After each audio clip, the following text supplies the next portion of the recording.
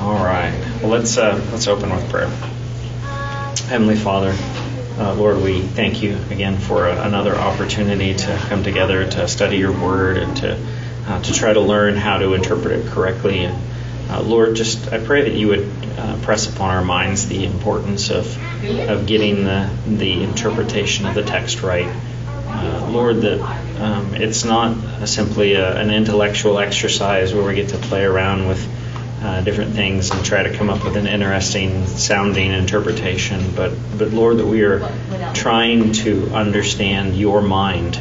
We are trying to understand the things that you have to say to us, and so it is vital that we take it just so seriously, and that we really attempt to understand what it is you are saying to us. And God, I just pray that you would impress that on our minds, that you would, by your Holy Spirit, cause us to just see the importance of that, and to strive to be diligent, that we would be people who do not need to be ashamed, and that we accurately handle your word.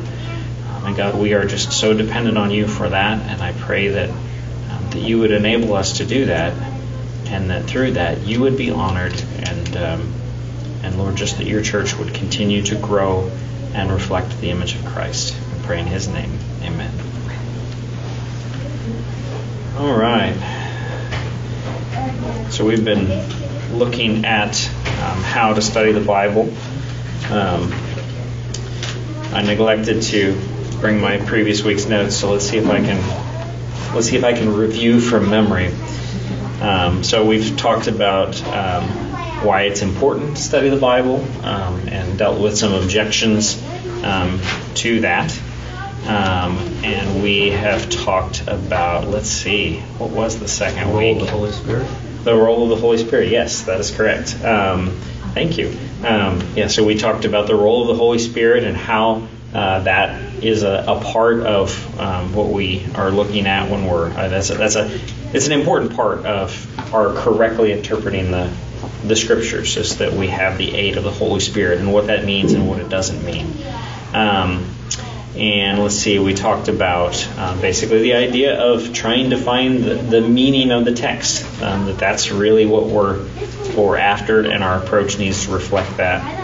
And then last week we talked about genres, about the different types of literature we find in Scripture, and taking those things into account as we interpret Scripture. That it's a very different thing when we're looking at a historical narrative versus when we're looking at poetry. And we kind of apply the rules of interpretation a little bit differently depending on what we're looking at. So that's where we've been so far. And last week I wanted to cover some figures of speech. We ran out of time, so we're going to begin just by looking at some figures of speech, and then we're going to kind of just look at the issue of using Scripture to interpret Scripture, which is one of the most important principles in interpretation of Scripture. And there will be an exercise. Hopefully you have a handout. If not, I see some empty chairs where there's some that you can definitely grab one. But anyway, so let's start just by going over some figures of speech. This is kind of just interesting, and getting kind of the names of these things. Most of the time we recognize these. We're used to encountering these in our everyday speech. We obviously need to be aware that they are going to pop up in the Bible as well, and do our best to recognize them when they pop up. And for most of these, I have scriptural examples. So the first one is hyperbole, and I know we've mentioned this one in a previous lesson. Hyperbole is the use of exaggerated terms for the purpose of emphasis or heightened effect. So the example I have here is John chapter 3, verse 26. And here some people are speaking to John the Baptist. And it says that they came to John and said to him, "Rabbi, he who was with you across the Jordan, to whom you bore witness, look, he is baptizing, and all are going to him." Now, Should we interpret that to mean that literally every single person is going to Jesus at this point? No. No. So why did the people who came to John the Baptist, why did they use that language? Well, to emphasize, to me that says many of those that were coming with us, many of those that were listening to us or to you, John, are now going, and it's an exaggeration to emphasize the point. Right. Yeah, it's just like there's just a ton of people that are going to Jesus, and so they it's like, well, everybody's going. It's like, it's like we use that language all the time, don't we? It's like, it's like, oh yeah, the only thing anybody ever talks about is the election or coronavirus or something like, it's like, we don't actually mean that's the only thing everybody's talking about, but we overstate it to really just bring out the emphasis. So that's what's going on there. Just a common everyday thing, and we do find it in the Bible. So you don't want to. Sometimes people will take stuff like that and they'll say, well, see, there's errors in the Bible because somebody's stating something that isn't absolutely literally true. It's like, well, they're using hyperbole, so there's no problem with what they're saying. Then there's idiom. Now, idioms are a lot of fun just in English. If you're familiar with idioms, it's kind of neat to talk about them. But an idiom is an expression in the usage of a language that is particular to itself, either in having a meaning that cannot be derived from the combined meanings of the element, such as up in the air, which means it's undecided, but it's like, well, you can't figure that out if you don't know that up in the air means undecided. You're just like, it's up in the air. What does that mean? Or it's a grammatically atypical use of words. So that's basically what an idiom is. In different languages have different fun little idioms. Acts chapter 7 verse 51. Stephen is speaking to the Jews who are about to put him to death, and he says, "You stiff-necked people, uncircumcised in heart and ears, you always resist the Holy Spirit, as your fathers did, so do you." So he says that they are stiff-necked and they are uncircumcised in heart and ears. Should we interpret that to mean that, that like they slept wrong and they got a crick in their neck or something like that? I would view that as the same as telling someone they're hard-headed. Right, yeah, exactly, yeah. It's like they're just unwilling to submit themselves to God. That's what the idiom means. And and then we have another idiom there is talking about uncircumcised in heart and ears. And there's no idea there of like actually cutting off part of the flesh of your ear or something like that. It's really just the idea that it's unclean. It's not devoted to God, and so that's the just using those phrases to communicate something that's just idiomatic. Another one is a metaphor. This is a really common one. It's an implied comparison between two dissimilar things that have something in common. Jesus was very fond of using metaphor. John chapter 10, verses 7 through 9. It's a very familiar one. Jesus again said to them, "Truly, truly, I say to you, I am the door of the sheep. All who came before me are thieves and robbers, but the sheep do not listen to them. I am the door. If anyone enters by me, he will be saved and go in and out and find pasture." And that's pretty clear there. It's like Jesus is saying, I'm a door. But nobody would, understand that to mean that he's actually saying that he's, this rectangle thing made of wood with a handle and hinges and stuff like that. Everybody, it should just be evident that the idea is that he's the way. He's the access point. That's the idea that he's trying to communicate. So he's just using that as a metaphor. If anybody has any questions about this, just feel free to jump in. Personification. That's another one that we find in the Bible. Personification is a figure of speech in which an inanimate object or abstraction is endowed with human qualities or abilities. One pretty clear example is in Psalm 98, verse 8. It's a song of praise. And it says, "Let the rivers clap their hands. Let the hills sing for joy together." Now you look at that, it's like, well, how can a river clap its hands? I mean, it just doesn't make sense. If we try to interpret that, literally in the sense of like in a wooden literal sense, it just doesn't make any sense. Hills don't have mouths; they can't sing. And it's a song of praise, and it's putting human characteristics on inanimate objects that don't actually have them.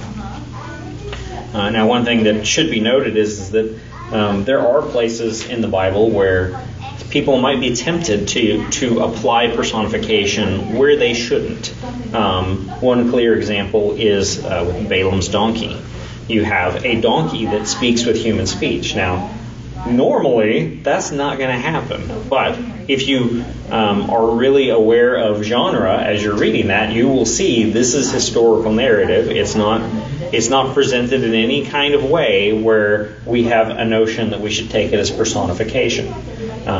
It's something simply miraculous that God allowed this donkey to speak at this particular time. So we definitely need to be aware when we're applying it's like, well, this is personification, that it actually is personification, that we don't pick up something where it's a miracle taking place. Something else you see in the Bible is phenomenological language. That is simply describing things the way that they appear rather than the way they actually are. Clearest example, this is something we still do in our day, Mark 16:2. And very early on the first day of the week, when the sun had risen, they went to the tomb. Now, if you're at all familiar with our understanding of astronomy and the motion of the sun and the planets, you know that the Earth revolves around the sun. And, the idea of the sun actually rising, it's not like perfectly scientifically accurate, because it's actually the Earth is spinning, and it makes it appear that the sun is rising. But that's just describing things the way that they appear, and it doesn't mean that the Bible's inaccurate because it's stating that the sun is spinning around the Earth. We just use that language all the time today. If you turn on the Weather Channel, they're gonna use the same type of language. They're going to talk about the sun rising and the sun setting. There's nothing wrong with using that type of language. It's just phenomenological language. Describe things the way that they appear. You also have puns in the Bible. This is a little harder to see since we're reading translations, but a pun is a play on words. Sometimes on different senses of the same word, and sometimes on a similar sense or sound of different words. Don't really have an example. I mean, there are examples, but we really wouldn't see them. So you kind of have to just look at what people have said who know the original languages to really get those. But they are there. So in your study, you may come across discussion of those things if you're studying a particular passage. But they do exist there. So it wasn't just Shakespeare that did puns. The Bible authors did as well. So then you have Proverbs. I mean, obviously we have the whole book of Proverbs, but it's a type of figure of speech. Sometimes they're called a truism. That can be a little dangerous because truism can have other meanings as well. But it's a statement that is generally true. It's not a statement that's absolutely true. One example from the book of Proverbs, Proverbs 10:9, whoever walks in integrity walks securely, but he who makes his way crooked will be found out. Now, that's a statement that's generally true. But obviously, you can walk in integrity and be in great danger, and you can be someone who makes his way crooked and actually get away with it in this life. So it's something that isn't always the case. but it's something that is generally true. Okay. Another one is a simile. A simile is a stated comparison, usually formed with like or as, between two fundamentally dissimilar things that have certain qualities in common. So Matthew 23:27, Jesus says, "Woe to you, scribes and Pharisees, hypocrites, for you are like whitewashed tombs, which outwardly appear beautiful, but within are full of dead people's bones and all uncleanness." And so there he's saying that the Pharisees are like whitewashed tombs. And so he's using a simile there because he wants to compare. It's like, well, they got whitewashed tombs. They look pretty on the outside, but inside they're full of rottenness. In the same way, the Pharisees, with their legalism, they made themselves appear very righteous on the outside, but inside they were full of wickedness. Ben? Something that you kind of, like even right here, we're talking about things.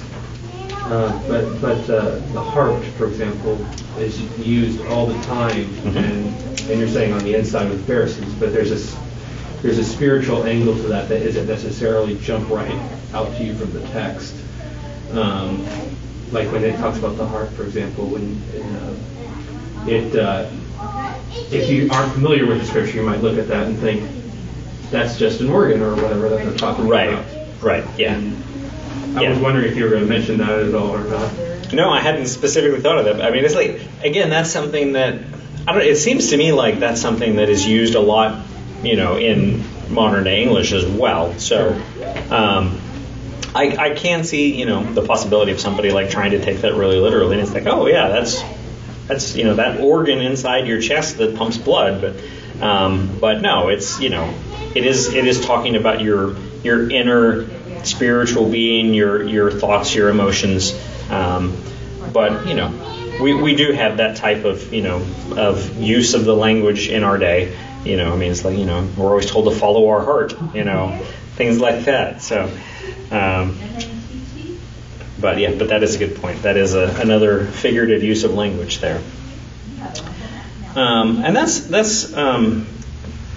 kind of the list there. One thing I did want to specifically mention, and I'm not entirely sure what category to put it in, but it's a good example of not taking something in a wooden literal sense.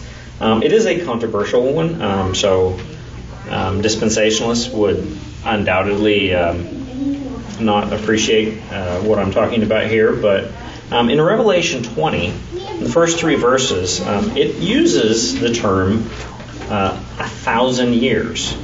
I'll just read it here, the first 3 verses. Then I saw an angel come down from heaven, holding in his hand the key of the bottomless pit and a great chain. And he seized the dragon, that ancient serpent, who is the devil and Satan, and bound him for 1,000 years, and threw him into the pit, and shut it and sealed it over him, so that he might not deceive the nations any longer until the 1,000 years were ended.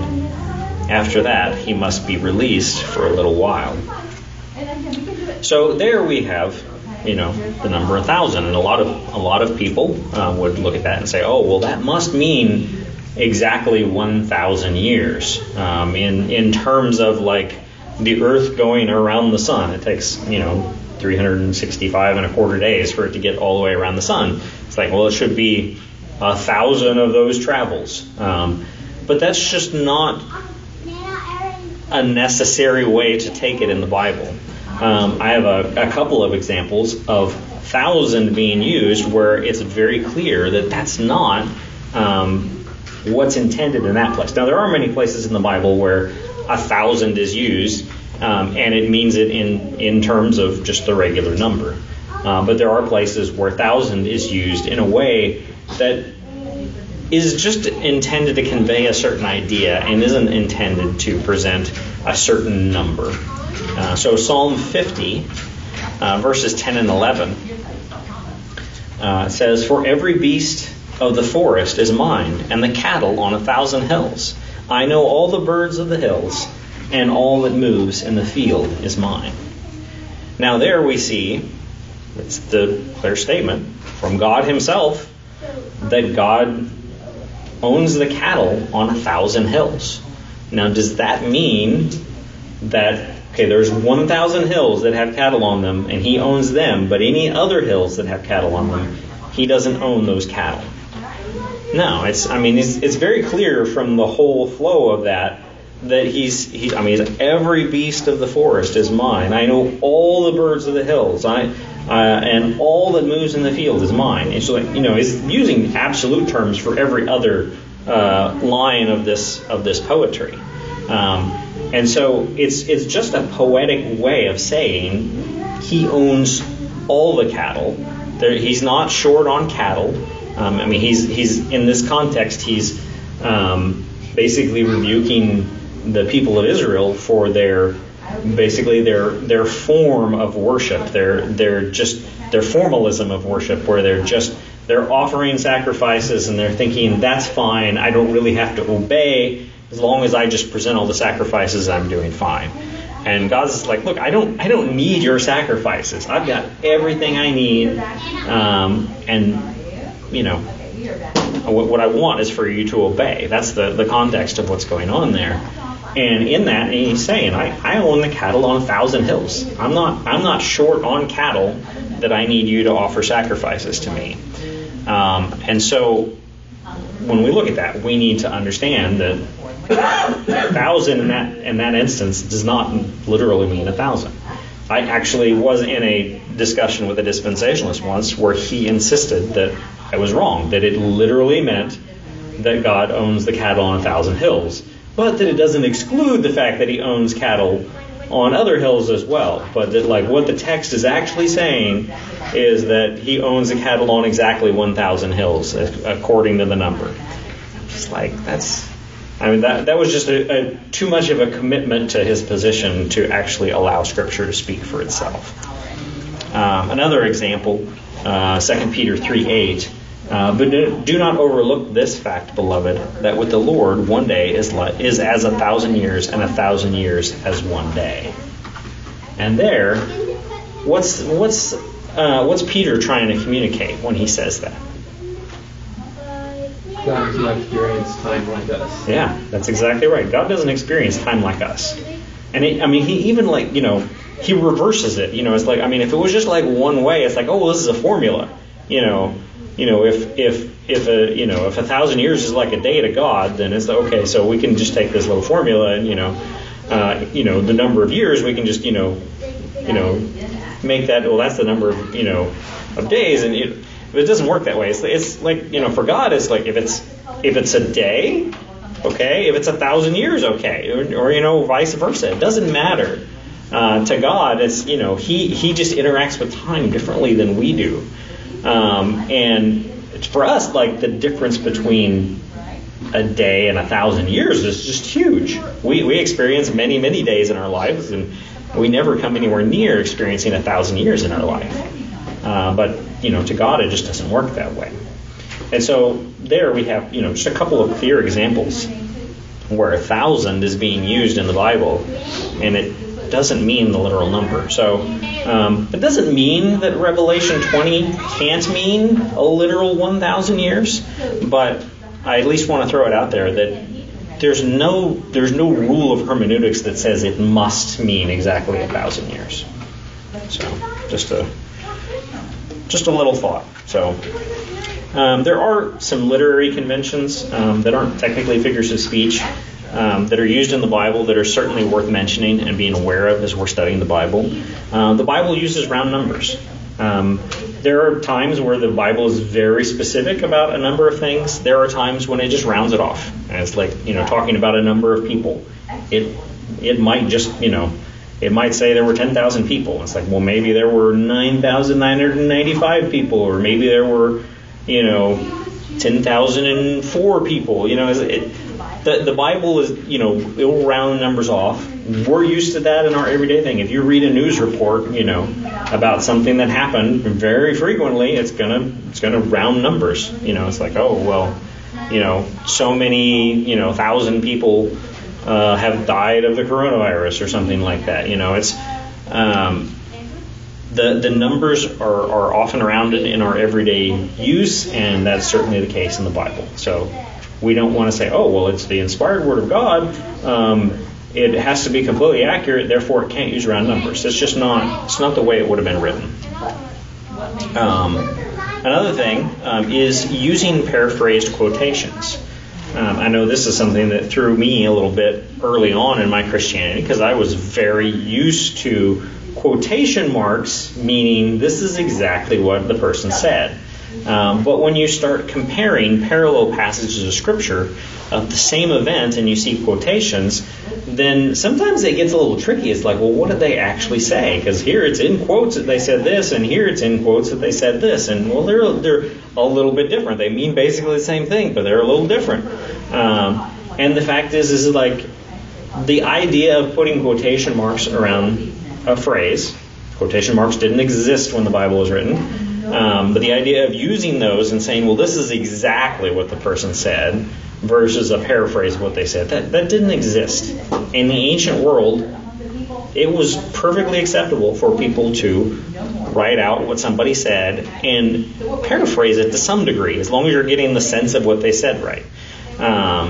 And so we will see that in the Bible. It's like if you look at quotations, it doesn't necessarily mean that's exactly word for word what the person said. So just be aware of that. And another thing is summarizing of narratives. Again, this is something we use in our everyday thing where if there's a news report, usually they're not going to give you every detail. But again, it's something that we see when we look at parallel accounts. In particular, you look at the Gospels, which, it's like you have 4 books that are covering the life of Jesus. And in many instances, you have the same events recorded by, multiple of the Gospel writers. And you will often see that some of them they'll basically just shorten the narrative up, and they will leave out details. And there's nothing wrong with that. But it's just something that you need to be aware of when you're interpreting the text, that just because it doesn't say it in this passage doesn't mean it didn't happen. Obviously we don't want to read into the Bible things that aren't there, but we certainly don't want to look at parallel passages and say, oh well, this one says that that there were 2 demoniacs when Jesus landed on his from his boat, and this one says there was 1 demoniac. It's like, oh well, there's a contradiction. It's like, well, no, it's just like one of the gospel writers mentioned a demoniac, and another one mentioned that there were 2. So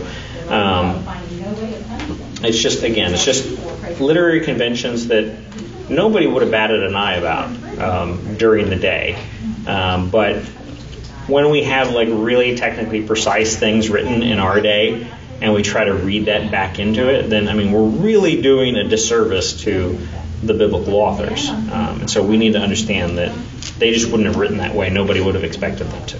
So, any questions about any of that? Kind of a whirlwind through some figures of speech and conventions of literature. So, the use of Scripture to interpret Scripture. This is one of our basic principles of interpreting the Bible.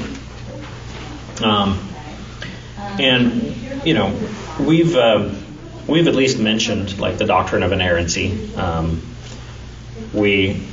sure as a church know very well that our understanding of the Bible is it's the Word of God.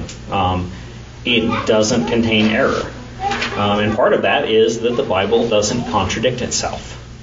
And the Bible often touches on the same topic in multiple places. This happens in historical narrative, it happens in didactic teaching, it happens in poetry. It just happens all over the place where the same topics are discussed in multiple places. And it can be very helpful to look at those topics in the different places they're discussed and get a fuller understanding of what's going on with respect to that topic. But again, just the idea that the Bible doesn't contradict itself means that we can look at those things and they can inform each other. We always have to be sure that we are looking at them and we are trying to come to a harmonious interpretation. Just think of it in terms of just secular literature. If somebody wrote a book and you were reading it, and you're reading in one chapter and it seems to say one thing, and then a couple chapters later you come across where they kind of address the same topic again, and they seem to say something that contradicts that. Now, do you just immediately say, oh, well, this guy's he's just contradicting himself? Or do you say, maybe I'm misunderstanding one of these passages? What you're going to do is you're going to go back and you're going to look at the two passages and you're going to try to figure out, it's like, well, what's going on? Because you're going to assume whoever wrote this is smart enough that they're not going to contradict themselves a couple chapters later. And that's, but the fact is they might, it can happen. But when it comes to the Bible, we don't have that problem. The Bible's not going to contradict itself. So anytime we come across something where it's like, well, it seems to be saying this in this place, and it seems to be saying this over here in another place, we need to work through it and try to understand, like, well, how do these things go together? How do we come up with a harmonious interpretation of them?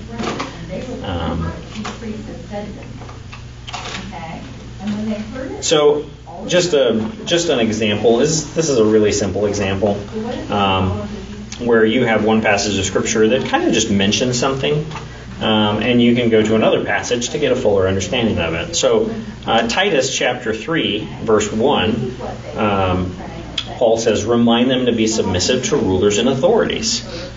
And then he goes on with other things that they're that Titus should remind the people of. But he doesn't really elaborate on the whole idea of submission to rulers and authorities. And you might say, oh, well, how should I interpret that? What should I understand by the idea of of submission to rulers and authorities? What would be the grounds for this? I just don't have enough information here in this just little brief statement in Titus. But then if you flip back to Romans chapter 13, Paul has an extended discussion on submission to rulers and authorities. So Romans 13, verses 1 through 7, he says, "Let every person be subject to the governing authorities. For there is no authority except from God, and those that exist have been instituted by God. Therefore, whoever resists the authorities resists what God has appointed, and those who resist will incur judgment. For rulers are not a terror to good conduct, but to bad. Would you have no fear of the one who is in authority? Then do what is good, and you will receive his approval. For he is God's servant for your good. But if you do wrong, be afraid, for he does not bear the sword in vain. For he is the servant of God, an avenger who carries out God's wrath on the wrongdoer. Therefore, one must be in subjection, not only to avoid God's wrath, but also for the sake of conscience. For because of this you also pay taxes, for the authorities are ministers of God, attending to this very thing. Pay to all what is owed to them, taxes to whom taxes are owed, revenue to whom revenue is owed, respect to whom respect is owed, honor to whom honor is owed." And so there, Paul gives just this extensive discussion of this. And so if you're reading Titus and he's like, well, I just don't understand how this works, what's the basis of it, how does it work out in my life, we just go over to Romans and you've got a fuller explanation of it. Now again, that's a really simple one where we're just looking at two passages and just filling in extra detail. It can get a lot more complicated. I'm looking at the time here, so I definitely need to move this quick. It can get a bit complicated because sometimes there actually is an order of interpretation where, in a sense, one passage or one type of passage kind of has interpretive priority. Now, I don't mean that it overrides, that one passage overrides another one, but that we should give one passage more weight than another in determining the correct interpretation of how to harmonize these things. And there's a few different categories of this. One is explicit and implicit. Now, it's very appropriate to interpret the Bible in terms of implication. There are some people who have the wrong idea that you should always find, explicit statements in the text of Scripture for everything that you believe. That's not the case. you should draw inferences from Scripture, as long as they're good, appropriate inferences. That's like, well, yeah, I'm kind of required to come to this conclusion by the text. So that's perfectly appropriate to do when you're studying the Bible. But when you're looking at a passage and you come to an inference of what you think it means, and you have another passage that has an explicit statement that contradicts that, then you should look at it and say, okay, I need to go with the explicit statement and just really question the inference I've drawn. One clear example, and this is the whole Calvinism-Arminianism debate, people will often cite John 3:16, and they'll say, well, for God so loved the world that he gave his only Son, that whoever believes in him should not perish but have eternal life. Well, obviously then, we can infer that everybody has the ability to believe in Jesus, because it's just saying, it was like, well, whoever believes. The inference we draw, the implication is, well, everybody must have the ability to believe. Everybody must have the ability to come to Jesus. But if you just jump forward 3 chapters, John 6:44, Jesus says, no one can come to me unless the Father who sent me draws him, and I will raise him up on the last day. So Jesus there is stating explicitly that people do not have the ability to come to Jesus. People do not have the ability to believe in Jesus apart from the work of God. And so if we look at John 3:16, we can't say, well, since it's saying whoever believes, we just have to assume that everybody has the ability, and then have that override John 6:44. John 6:44 is the explicit text that actually tells us the ability of mankind. No one can come to me. That's the explicit statement. And so we are obligated then to interpret John 3:16 to, everything that it says is true, but we can't draw the inference from it that everybody has the ability. That's just not a valid inference. I would argue that it wouldn't be a valid inference even if we didn't have John 6:44, but many people try to make that inference. And it flatly contradicts John 6:44, so we have to abandon that inference. Another category is, we've talked about different genres. Sometimes people will take historical narrative and they will attempt to draw conclusions about the way that we as Christians ought to behave. And that isn't wrong in itself, but it can be dangerous because, we have examples of biblical figures who have done things that shouldn't be done. It's like, is David a good example? King David, is he a good example for us? Well, yeah, in many ways he is. But did David do some things that we definitely don't want to emulate? Well, certainly, yes. David committed adultery. That's something that we should definitely avoid. Even just like a phrase that I don't hear much anymore, but once upon a time was really popular, was what would Jesus do? That was something that people talked about a lot. And Jesus is an excellent example of holiness and obedience to God. And we look at the life of Jesus, and we can look at that and say he's a good example. We should try to do what Jesus does. But there are some things in the life of Jesus that are just, it's not appropriate for us. Should we attempt to die for people's sins? Well, no. That's just, that's not something we should do. Should we attempt to, go into the temple and drive out the money changers? Probably not. I guess you could debate that one, but we need to be careful that the explicit teaching, the didactic teaching about how we should live is the primary there. And so if we come across anything where we see an example of some godly person doing something, but it's contrary to the explicit didactic teaching of what we should do for holiness, then the didactic needs to have interpretive priority over the narrative. Is that clear? Okay. Chris? Yes. So you'll hear people, where this comes up lots of times is you'll hear people say, well, that's in the Bible, or the Bible states that. But like you said, lots of times the Bible states things that it doesn't make a judgment on at that particular moment in time. But that's true. It will explain it later. So maybe polygamy or something like that what might be something that people are like, well, it's there. Right. But you got to read the rest of Scripture and sort of see. Yeah. Polygamy is a great example. Yeah.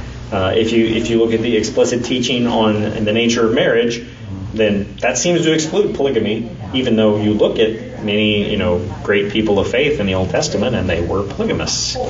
So. And that mostly comes up with, I think you said this already, historical narrative, because it's just describing things that happened. Right. And as you're saying, it's not necessarily issuing judgments right then and there. That's what it is. Yeah. Yep, that's absolutely right. Another category is the clear and the obscure. Some passages of the Bible are just harder to interpret than others. And some passages of the Bible are very clear. Sometimes you can have a topic that's mentioned offhand in one place, and then you have another place where there's this extended discussion with all sorts of arguments and points and counterpoints, and it's the clear one should be the one that drives our interpretation. A nice example of that is the issue of being saved. 1 Timothy chapter 2, verses 13 through 15, Paul there says, "For Adam was formed first, then Eve. And Adam was not deceived, but the woman was deceived and became a transgressor. Yet she will be saved through childbearing if they continue in faith and love and holiness with self-control." Now, you could look at that and say, oh, well, there's a means of salvation, bearing children. But, that's just it's kind of an obscure text there. Whereas if you look at, for example, Ephesians 2, 8 and 9, "For by grace you have been saved through faith, and this is not of your own doing. It is the gift of God, not a result of works, so that no one may boast." And of course, that's just one passage in multitudes of passages that talk very explicitly about salvation being apart from works. And so if you look at the 1 Timothy passage and say, oh, well, yeah, you can just, women can just get pregnant and have kids. That's a way to get saved. It just doesn't square with the rest of it. So that's just one, clear example of you don't want to take a passage that is obscure, that is it's just there's not much explained there. You don't really have a clear way to get to the meaning of it, and then set it against a passage where it's all just laid out very clearly. And then finally we have the New Testament and the Old Testament. The Bible has clearly set up the Bible is presented in a progressive revelation style, where God, in working out redemptive history, has revealed more and more information. And many things that were presented in a shadowy and hidden way were then later revealed. Just as an example, to state it, you should give the New Testament interpretive priority over the Old Testament. You don't want to go and interpret the Old Testament in a way that seems to be at odds with what the New Testament says. Whereas there could be something in the Old Testament where it's I never would have got that reading in the Old Testament, but the New Testament author tells me that this is what it means. So one example of that is Psalm 110. And we talked about this when Pastor Rick was going through Hebrews 7 with discussion of Melchizedek. And Psalm 110 mentions Melchizedek and talks about you're a priest forever according to the order of Melchizedek. And it's what is all this talking about? And the author of Hebrews tells us very clearly that this is a discussion of Jesus and his high priesthood. And so we need to look at that from the perspective of the New Testament author is giving us the authoritative interpretation of the Old Testament text. And so That's a principle that we should apply as we're studying the text, that the New Testament has interpretive priority. Any questions about that or anything else we've talked about? I know I've cut us real short on time for the exercise. So we'll see if we can, in 5 to 10 minutes, do the exercise. Which basically, it's 3 different places where the account of Paul's conversion is recorded, and there's some differences between them. People have even pointed to them and said, "Oh, there's contradictions." But just try to quickly, in what little time we have, look through those and see if you can kind of piece together a harmonious look at the conversion of Paul.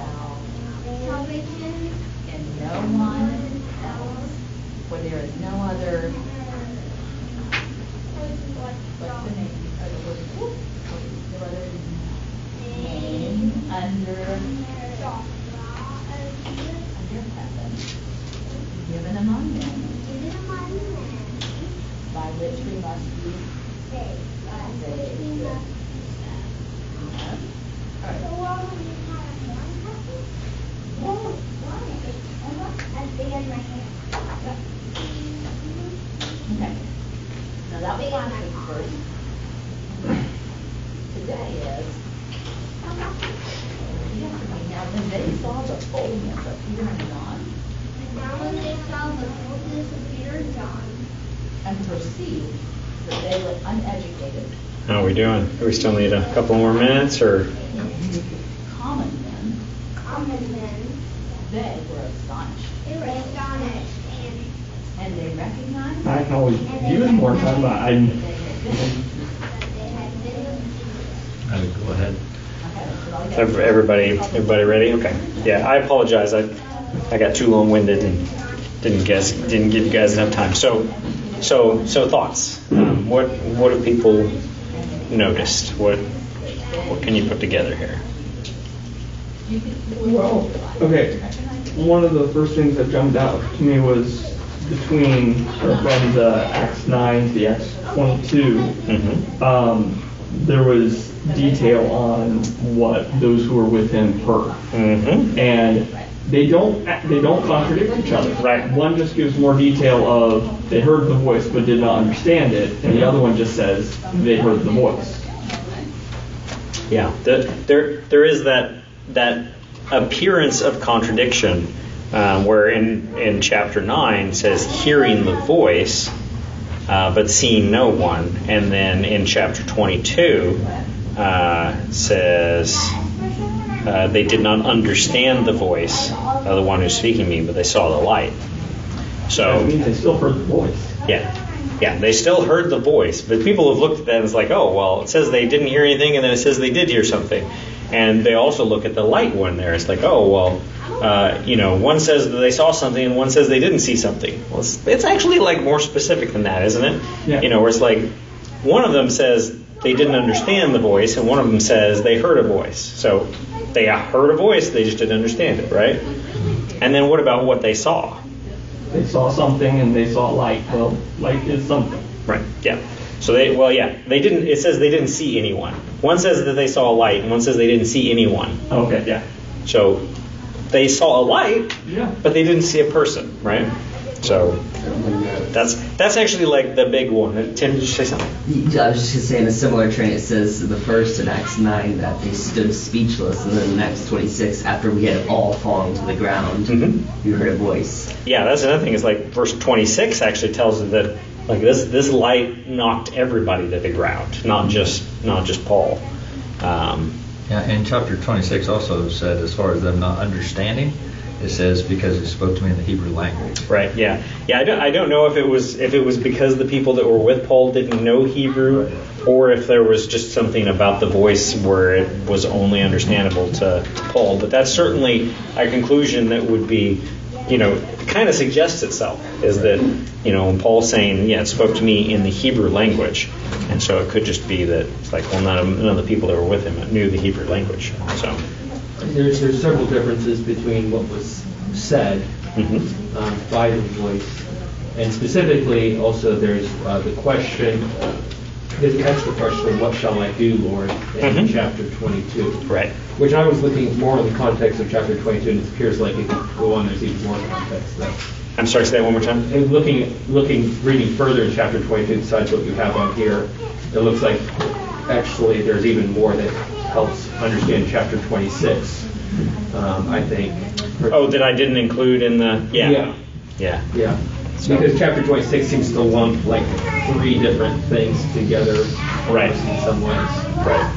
Yeah. So it's unfortunately, again, I kind of ran us out of time, so it was hard to get a real good examination, but hopefully that's just a little bit of exercise. And you can take this home and play with it, and look at more of the context in the book of Acts on these passages. And if you want, even bring in I know Paul mentions this in the book of Galatians briefly, not in as much detail, but it's definitely a good exercise to just be looking at different passages and trying to see how can we harmonize these? How can we bring them together to have a fuller understanding of what's going on? And that's a very useful exercise. But it's also very useful that we understand that God gave us the Bible in the form He did for reasons, and part of what we should consider is why did in this place this be mentioned, and in that place that be mentioned? Now, in some instances, there's not really going to be any kind of clear reason, but sometimes, specifically when you're looking at the Gospels, and it's what accounts of Jesus did they include? Sometimes you can kind of get an idea of the intent or the audience of that particular gospel writer. It's like, oh, well, they included this because of this reason. So the differences are actually like, you don't want to just harmonize and just ignore the differences. Harmonizing is great, and you should do that, but you should also like pay attention. Is like, why are the differences there? What's the difference in communication? So, Chris, one of the phrases that one of my seminary professors had was, "This is conspicuous by its absence." Okay. So even looking at what's not there, so I mean, you got to be careful with that because you can go too far. But sometimes when you look at different accounts, there's sometimes it accentuates by what's not stated. Yeah, that's absolutely true. Yeah, if somebody leaves something out, sometimes it's screaming at you that there's a reason why that was left out of this particular account. So yeah, definitely all stuff you should be aware of. But it's all just kind of in the network of Scripture interprets Scripture. You don't just look at a passage and say, well, this passage all in isolation by itself, I'm just going to interpret this, and if I bring in something else, I'm messing up. No, it's God wrote this whole book.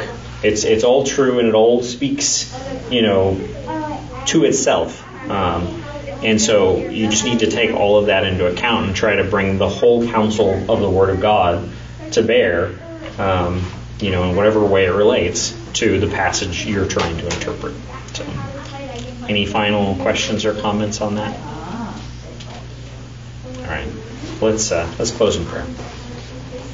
Heavenly Father, again, just we thank you for the great privilege of having your Word, that you didn't leave us with just a brief message, but Lord, you have given us a large book that is just rich with deep truths that really we will never be able to fathom in our short lives on this earth.